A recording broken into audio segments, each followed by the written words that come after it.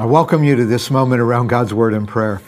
We're beginning week 2 of a 40-week journey through the entire Bible. We're following the Assemblies of God Bible Engagement Program, specifically their Listen curriculum, 40 units, through all of the major themes, through the entire storyline of the Bible. And we're beginning, and we'll be spending all week in Genesis chapter 3. And it really merits all week because the entire Bible hinges on Genesis 3. In fact, without Genesis 3, it would be nearly impossible to understand how there could be a loving and gracious God on one hand, and yet evil and suffering in the world. Genesis 3 is the perspective giver for us. It's what frames the whole way we understand all that we see and experience in the world. And unfortunately, it's a tragic book. Up to this point, God has been creating this beautiful world, this universe, this beautiful earth that we live on, and Adam and Eve, and all of the life that fills planet Earth. And now we're introduced to another one of the animals in verse 1 of chapter 3. Now the serpent was more crafty than any of the wild animals the Lord God had made. I think most people I know hate snakes, and this is going to be a snake that is the animal of choice to personify Satan himself, the great serpent he's called.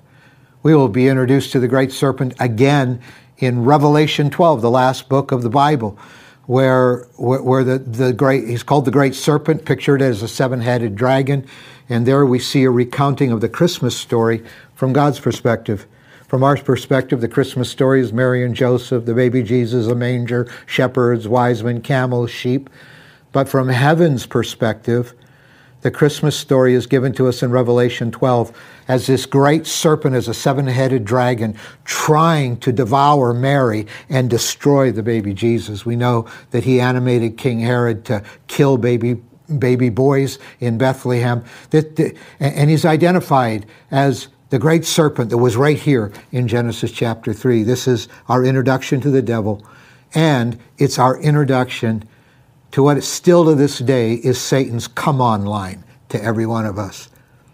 Because there in chapter 3, verse 1, it said, "This serpent said to the woman, did God really say? Did God really say, you must not eat from any tree in the garden?"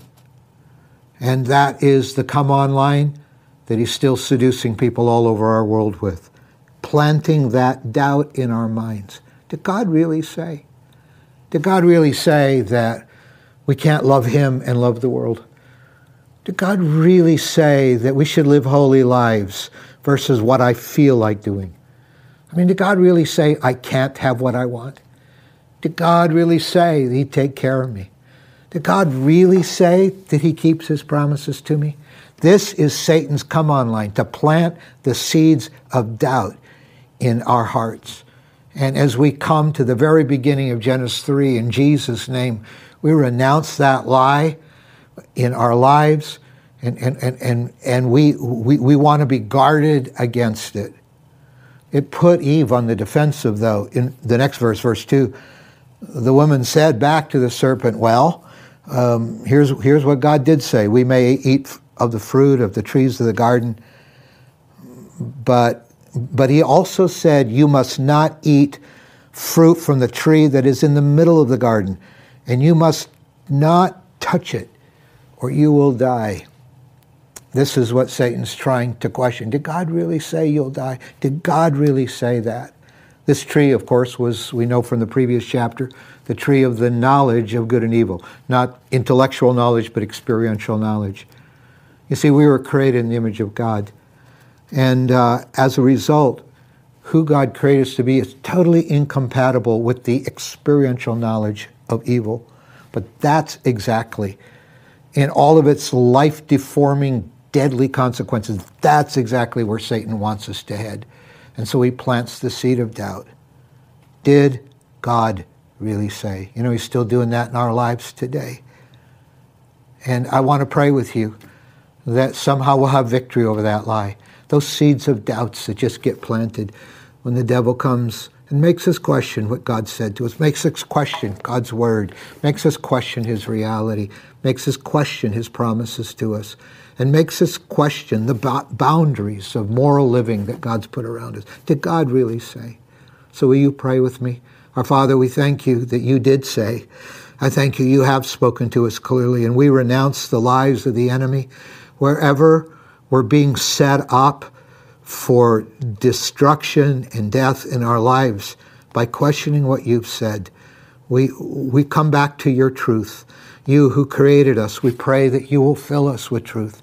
We pray, oh God, wherever the seeds of doubt have been planted in our lives by the evil one, we pray that today will be a day of cleansing and that your Spirit will animate the truth of your word in our lives today. Help us to live victoriously. Help us to love the truth, and help us to listen not to the lie, but to listen to your word and your voice today. In Jesus' name, amen.